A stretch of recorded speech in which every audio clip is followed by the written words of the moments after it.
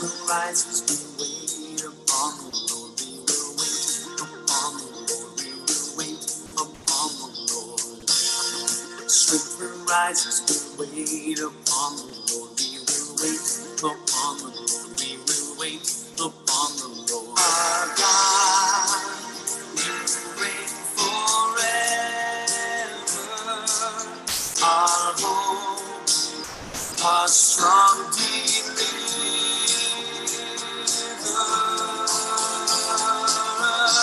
You are the everlasting God, the everlasting God. You do not fail, won't grow weary. You're the defender of the weak. You comfort those in need. You lift us up on wings like eagles. Strength will rise as we wait upon the Lord. We will wait upon the Lord. We will wait upon the Lord. Strength will rise as we wait upon the Lord. We will wait upon the Lord. We will wait upon the Lord. Our God, you reign forever. Our hope, our strong deliverer. You are the everlasting God, the everlasting God. You do not faint, won't grow weary. You are defender of the weak. You comfort us in need. You lift us up on wings like eagles.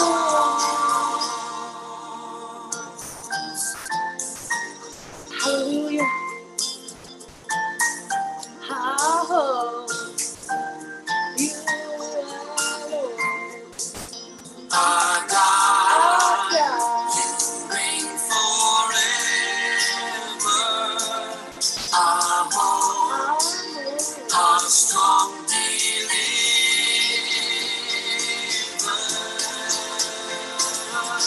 You are the everlasting God, the everlasting God. You do not faint, won't grow weary. You're a defender of the weak. You comfort those in need. You lift us up on wings like eagles. You are the everlasting God, the everlasting. You do not faint, you do not think you would grow weary. You're the defender of the weak. You comfort those in grief. You lift us up wings. Amen. Amen. Amen. God is awesome. And He's a great God. He's a faithful God throughout all generations. And we're going to pray now. It's better this way. Okay.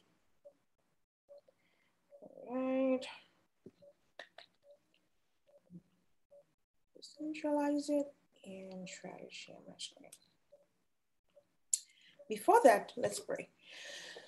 Everlasting Father, we thank you for this opportunity to be in your presence and study your word. We thank you for always being faithful, even when we are not there yet. We thank you for your love and your protection, your mercies, your revelation of yourself to those who seek to know you. I say, be thou glorified in the name of Jesus. In any way I've sinned against you, please forgive me and cleanse me. And the ladies that will be joining also, God, wash us clean with your blood and give us the grace, oh God, to stand before your presence, acceptable before you in the name of Jesus. Even as we go along, Lord, we ask that you would honor us with your presence, because we can, if we gather here and you're not with us, it's going to be futile. We want to hear from you, God. We want to renew our strength. We want the word of God to cleanse us, so God, with water. We want the water of the word to cleanse us, so God, of every sin, to expose every weakness, so God, to make us closer to being like Jesus. In Jesus' mighty name we've prayed. Amen. Hallelujah. So we are going to start right now, and I am going to share my screen. But before that, I want to recap what we learned last week. We learned about Elijah. So we're still on Elijah. And if I pull up my notes real quick, we learned a lot of things about Elijah, and we stopped. We didn't finish explaining what God had revealed to us about Elijah. And so now we will continue. And I pray that as we continue, God will give us the grace. In Jesus' name, amen. Yeah. So, the background is the fact that Elijah in 1 Kings chapter 17 made a proclamation on the land of Israel in that time that there wouldn't be rain in the land. And he was also affected by the no rain situation. So he went somewhere and there was no food for him, and God brought a bird, a raven, to feed him. And also God asked him to drink from the brook of water. After some times, the brook dried up, and then, sorry about the noise in the background. After some time, the brook dried up and he didn't know what to do, but God showed up. God told him what to do. And that was awesome, because the Bible didn't tell us that Elijah prayed and asked God what's next, right? The Bible is always detailed about what exactly happened. But the Bible didn't tell us that Elijah prayed to God. Immediately the brook dried up. God said, Elijah, go to this village where you will see the widow. I have prepared her to minister to you, to feed you during the time of the famine. Excuse me.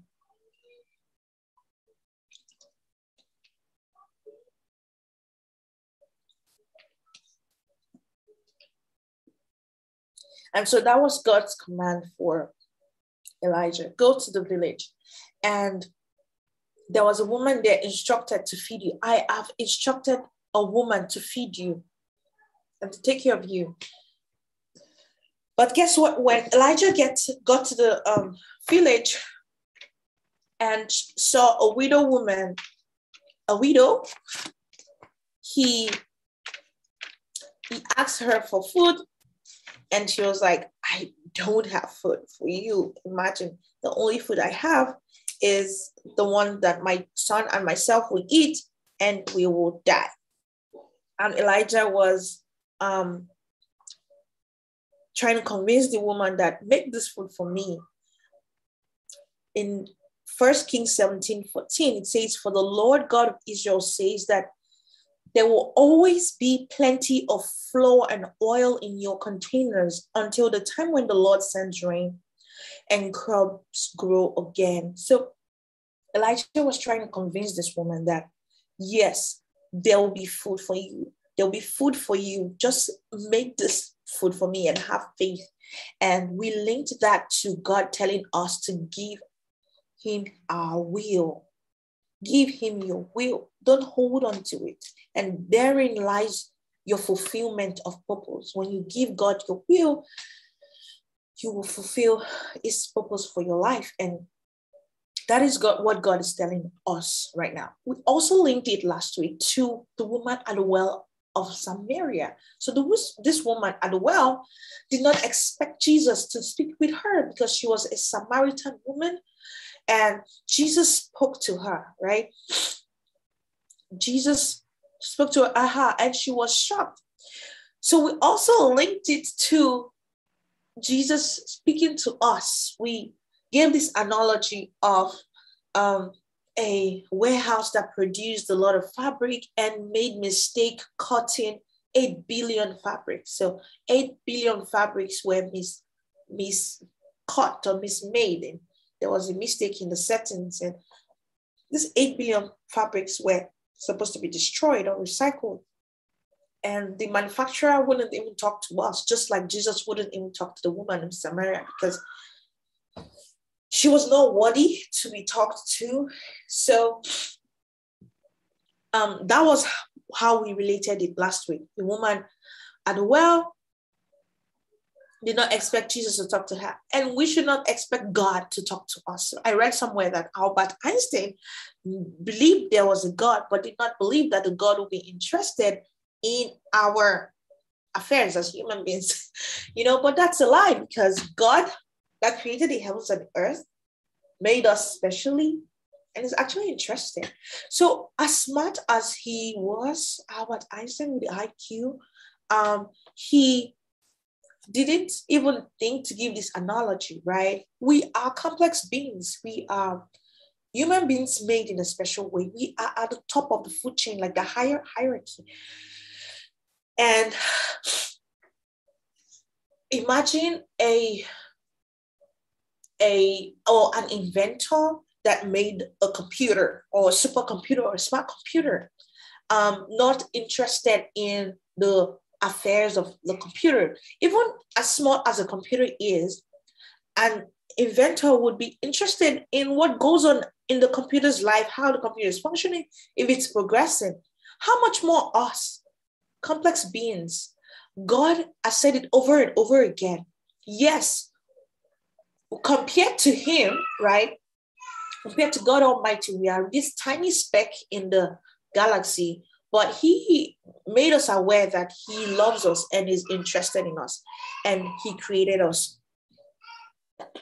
So that is what made Jesus to look our way and say, 8 billion people, oh my God, you have to be saved. You will not be destroyed. I will die for you. I will come and take your punishment. And that is what happened. Jesus turned to us and decided to save us. The same way Jesus talked to the Samaritan woman. But what did she need to do? She needed to give him her will. She needed to give Jesus her will. Give me a drink.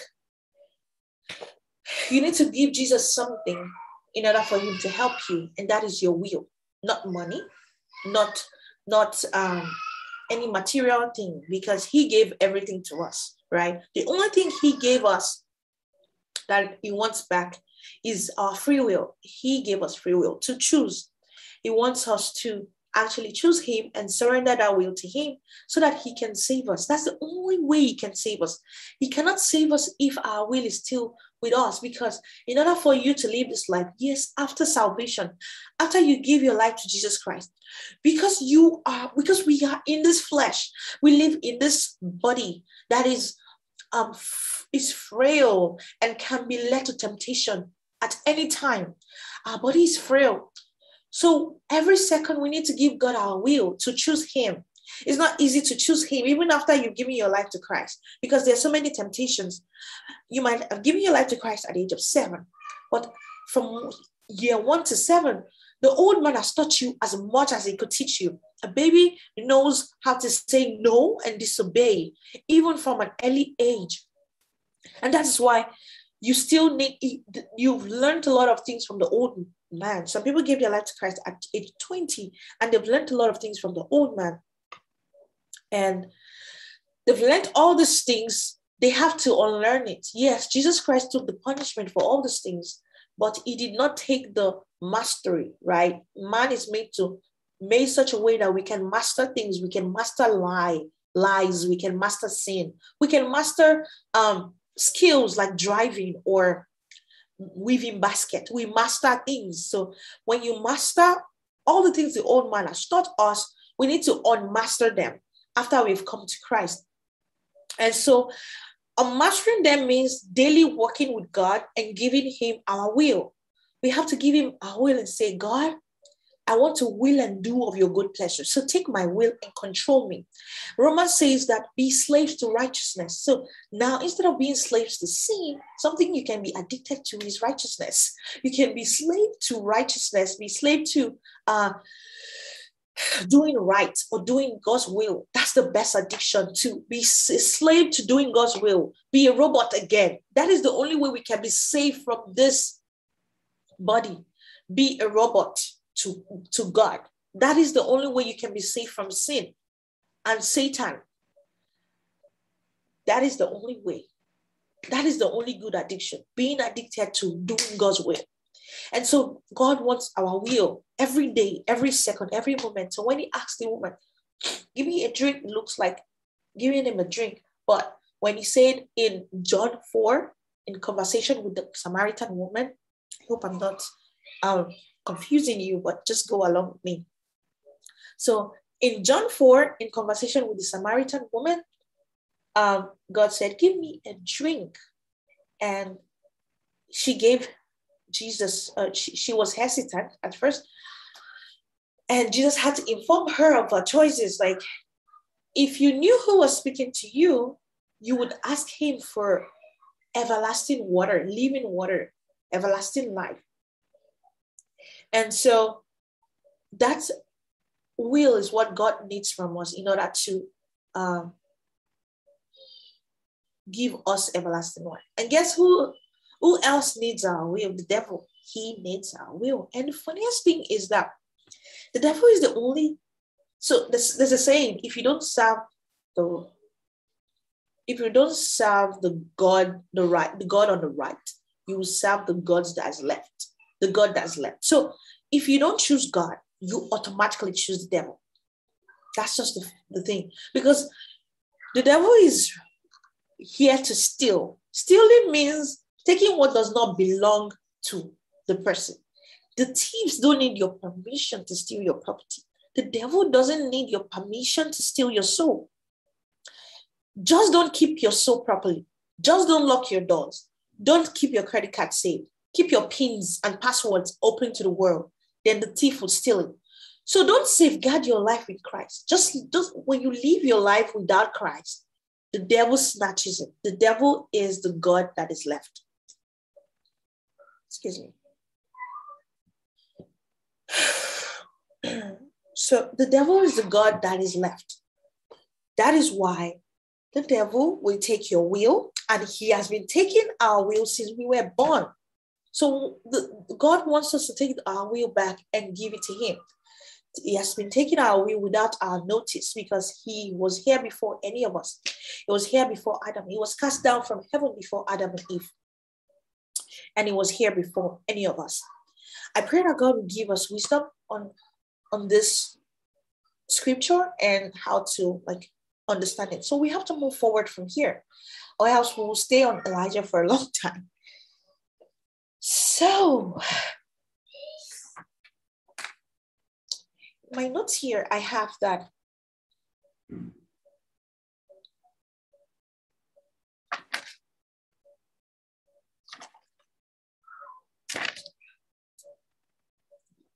this woman, finally, that is the woman, the widow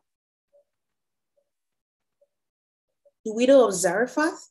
Yes, the widow of Zarephath. This woman finally agreed to do as the man of God had pleaded and asked her to do. And verse 15 says, Elijah stayed with the widow. I'm explaining the commentary on 1 Kings 17, verse 15. Elijah stayed with the widow, enjoying God's provision for her for many, many days and almost 3 years, as it were. And verse 17 says that sometime later, the woman's son fell sick and died. And that was sad, right? And something happened all of a sudden. And the man of God panicked. In 18, she said, "Oh, man of God," she cried, "what have you done to me? Have you come here to punish my sins by killing my son?" And in verse 19, Elijah said, "Give him to me, give him to me. Let me go with God, give it to me." And Elijah replied, and he took the boy's body from her and carried it upstairs to the guest room where he lived and laid the body on his bed. And then cried out to the Lord, "Oh Lord, my God, why have you killed the son of this widow woman? This widow with whom I am staying?" And he stretched himself upon the child 3 times and cried out to the Lord, "Oh Lord, my God, please let this child's spirit return to him." And the Lord heard Elijah's prayer, and the spirit of the child returned, and he became alive again. Then Elijah took him downstairs and gave him to his mother. "See, he is alive," he beamed. So Elijah was excited that, oh my God, thank God, he woke up. So see, he's alive, he beamed. Now, in verse 24, 1 Kings 17:24,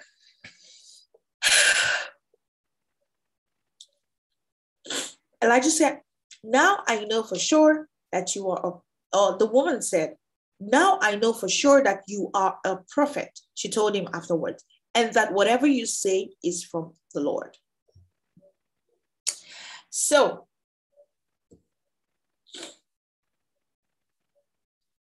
what I have in my notes right now is that for her to blame the man of God for what happened to her son,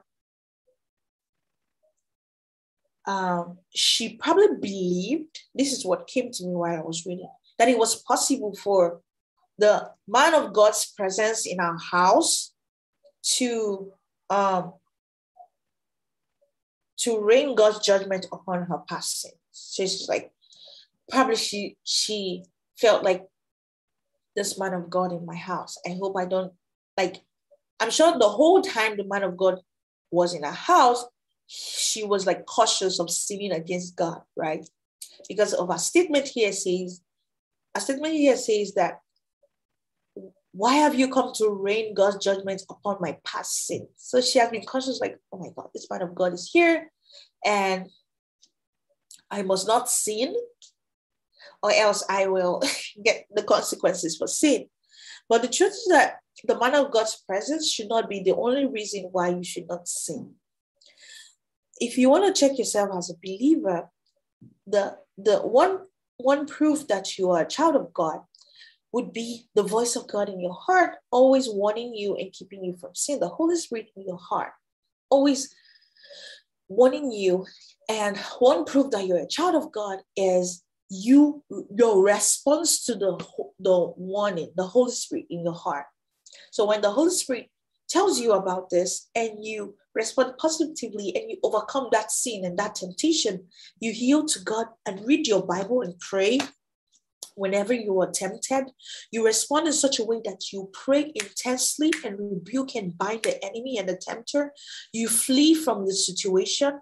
That shows that you're a Christian. That shows that you're born again. You hate sin, although you are tempted because your body is weak, right? But you hate sin enough to have the grace to overcome. You used God's grace through reading his word and praying to overcome sin. And that is one evidence that you're a child of God. So not just the presence of a pastor in your house or the presence of other Christians right beside you, but the presence of God living in you should prevent you from sinning. Anyway, it looks like Elijah's presence, because of Elijah's presence, she might have feared God more than if he were not living in her house.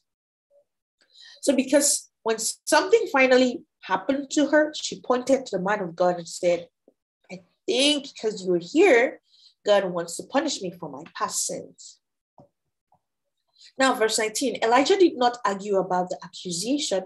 He just wanted everything to go back to normal so fast. He ran to his room and prayed to God.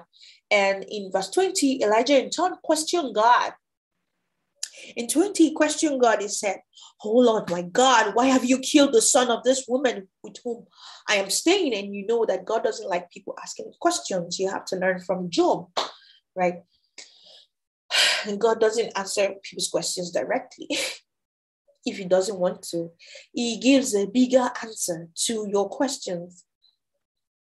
In John chapter 3, verse 48, when Nicodemus asked, "How can a man enter into his mother's womb and be born again?" Instead of Jesus to explain the science of a man entering into his mother's womb and be born again, he actually gave a bigger answer that was encompassing or would answer that question.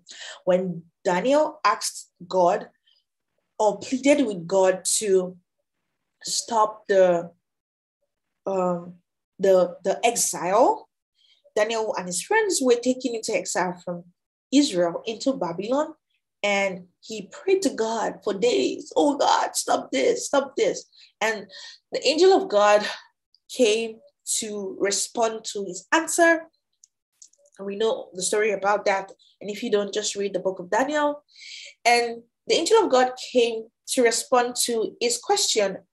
However, the angel of God did not tell him exactly say, "Oh, Daniel, you have pleaded with me to shorten the time. I will shorten the time." The angel of God told him what will happen in the future, even at the end time. He told him all those things. Then at the end, he just said, "Don't pray about shortening the time for your exile. You are going to stay here for 70 years or so." And that is what the angel of God told him. But stop praying about it.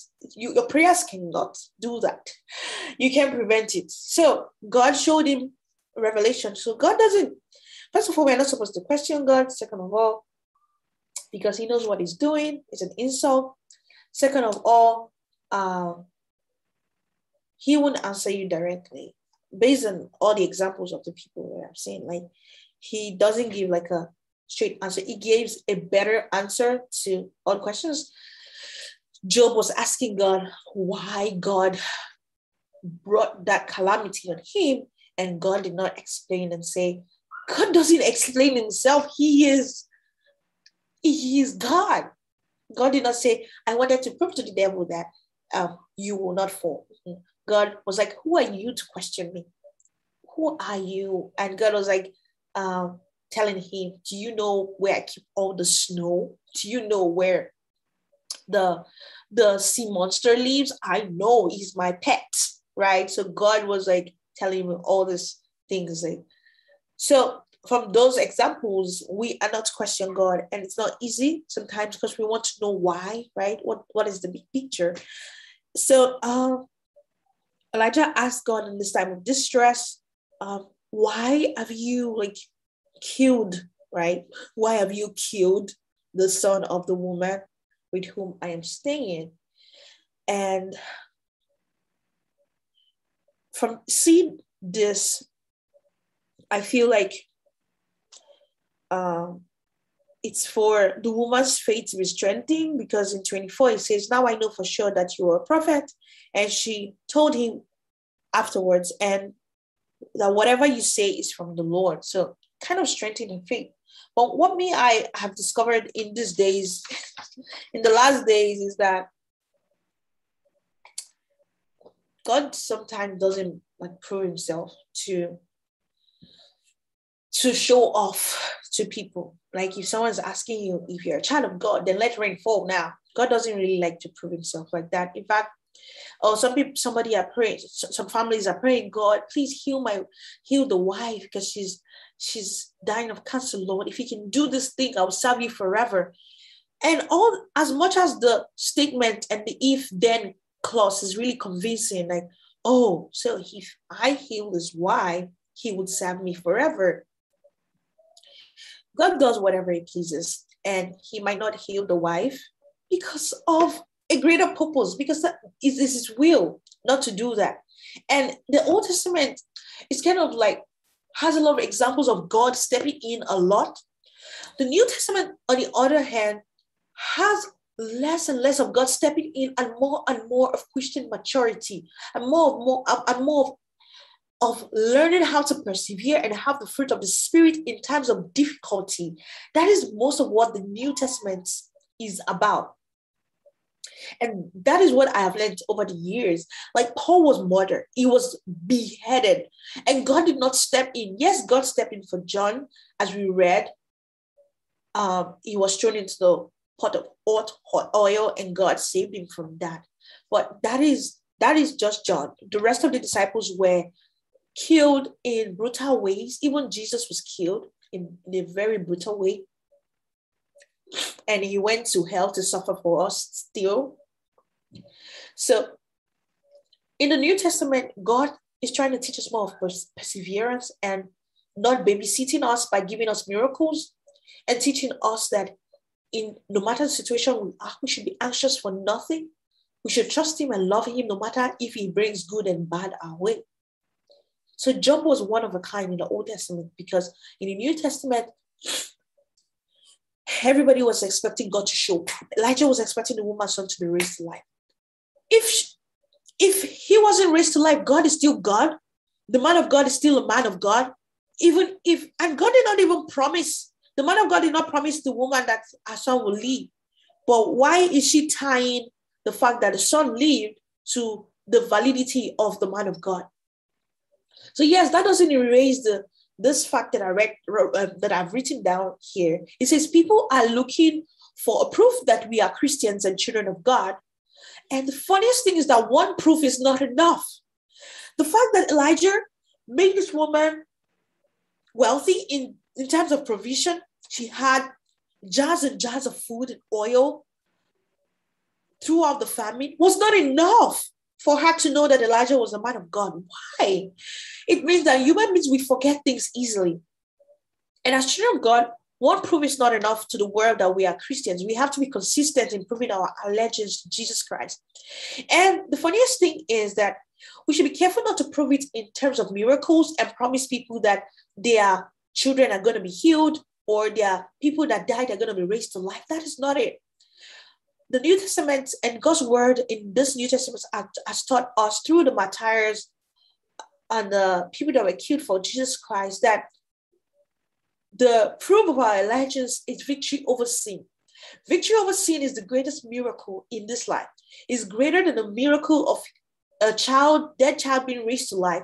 It's greater than the miracle of a cancer disappearing. Victory over sin. Sin is the deadliest cancer that kills people physically and spiritually. Cancer can kill you physically, but it will not kill you spiritually if you're a child of God. You will not die the second death.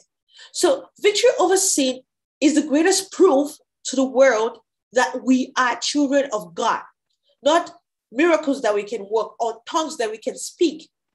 And so the world will always want proof that you're a child of God, but make sure it's a proof of victory over sin. Don't go back to your sins. Overcome your sin. Identify your sins by reading the word of God. Overcome your sins by soaking yourself in the word of God morning, afternoon, night. Whenever the Holy Spirit nudges you to leave Netflix and read the word of God, go and do it.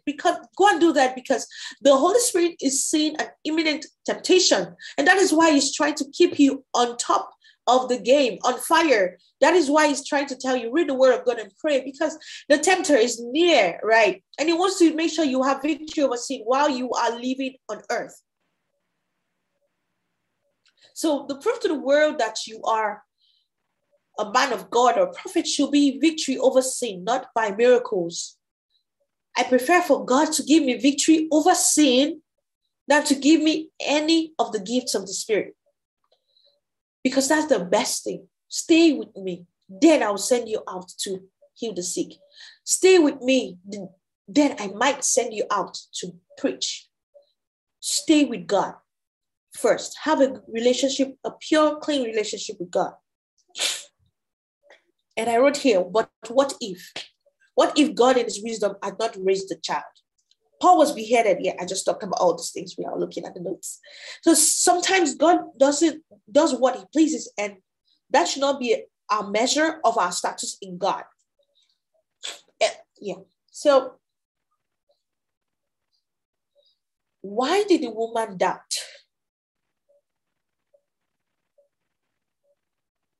Forgetfulness. That's what I wrote here. Forgetfulness of the past enjoyment, of the past provision from God. So the people that blame God for taking away their wives because the wife had a sickness, or taking away their husband, or their kid in an accident, yes, those things are painful. I don't wish it on anybody. But we should not forget when God saved us from those things, even when we didn't see it. We don't analyze our bodies to see how cells are formed. We don't know if the cancer could have been in all of us, but God protected us. So we should always thank God for everything that happens. It's sad, yes. Time to cry, ask God why. Try not to ask God why, because he knows best. I'm going to bring this Bible study to a close because the next set of notes is for chapter 18. And I believe that we can start that in the next meeting. And So I believe that we all have been blessed. I have been blessed and encouraged. And I pray that we will continue to be blessed even as we read the word of God. Don't let it stop here. Read the word of God. Pray. Be close to God. And I pray that God will see us through our Christian journey and help us to stand strong for him. I'm going to pray right now to end and bless our week. Everlasting Father, we thank you for your word. We just concluded 1 Kings 17, the story of Elijah and the widow. We thank you for the lessons that you have given us to learn there. We ask that you would please let this word change our lives. Help us to mortify every sin that is preventing us from shining your light and proving to the world that we are saved and we are for you, Jesus. Help us, oh God, to value victory over sin that being used for miracles and signs and wonders, oh God. Help us to have victory over sin and Satan. Indeed, even as you've already taken the punishment for our past sins, oh God. Help us not to punish you again by committing more sins, oh God. Help us not to make mockery of your suffering in the name of Jesus Christ. I thank you because you are God. Help us to fully understand your word day by day as we live, as we read. We have a lot of questions, but help us to find the answers even as we dig deep into your word. We ask that you bless our week. Lord, I thank you for the victory that you're giving me in particular. I thank you very much for the victory you have given to me. I give you praise. I ask that you give similar victories, oh God, to people listening, and victory all the way around, physically, spiritually, in their careers, in their health. But please give them victory in the name of Jesus Christ. And receive the glory, oh God. Let our week be blessed. Let us have testimonies. And we love you, God. We are covered with the blood of Jesus. We ask that you keep us in the whole of your hands. You keep us you'll be a refuge for us and a very present help in times of trouble, so that when we are, help us to maintain your presence with us, so that when we maintain your presence, you will see the trouble before us and you will protect us. When we maintain your presence, you will see the temptation before us and you will remind us to read your word. We thank you because you are God. In Jesus' mighty name we've prayed. Amen. So we are done with today's Bible study, but that doesn't mean you should not read your Bible. Read your Bible every day, every night before bed. God wants to be the first thing you wake up to and the last thing you think about before bed. So enjoy the rest of your weekend. Bye.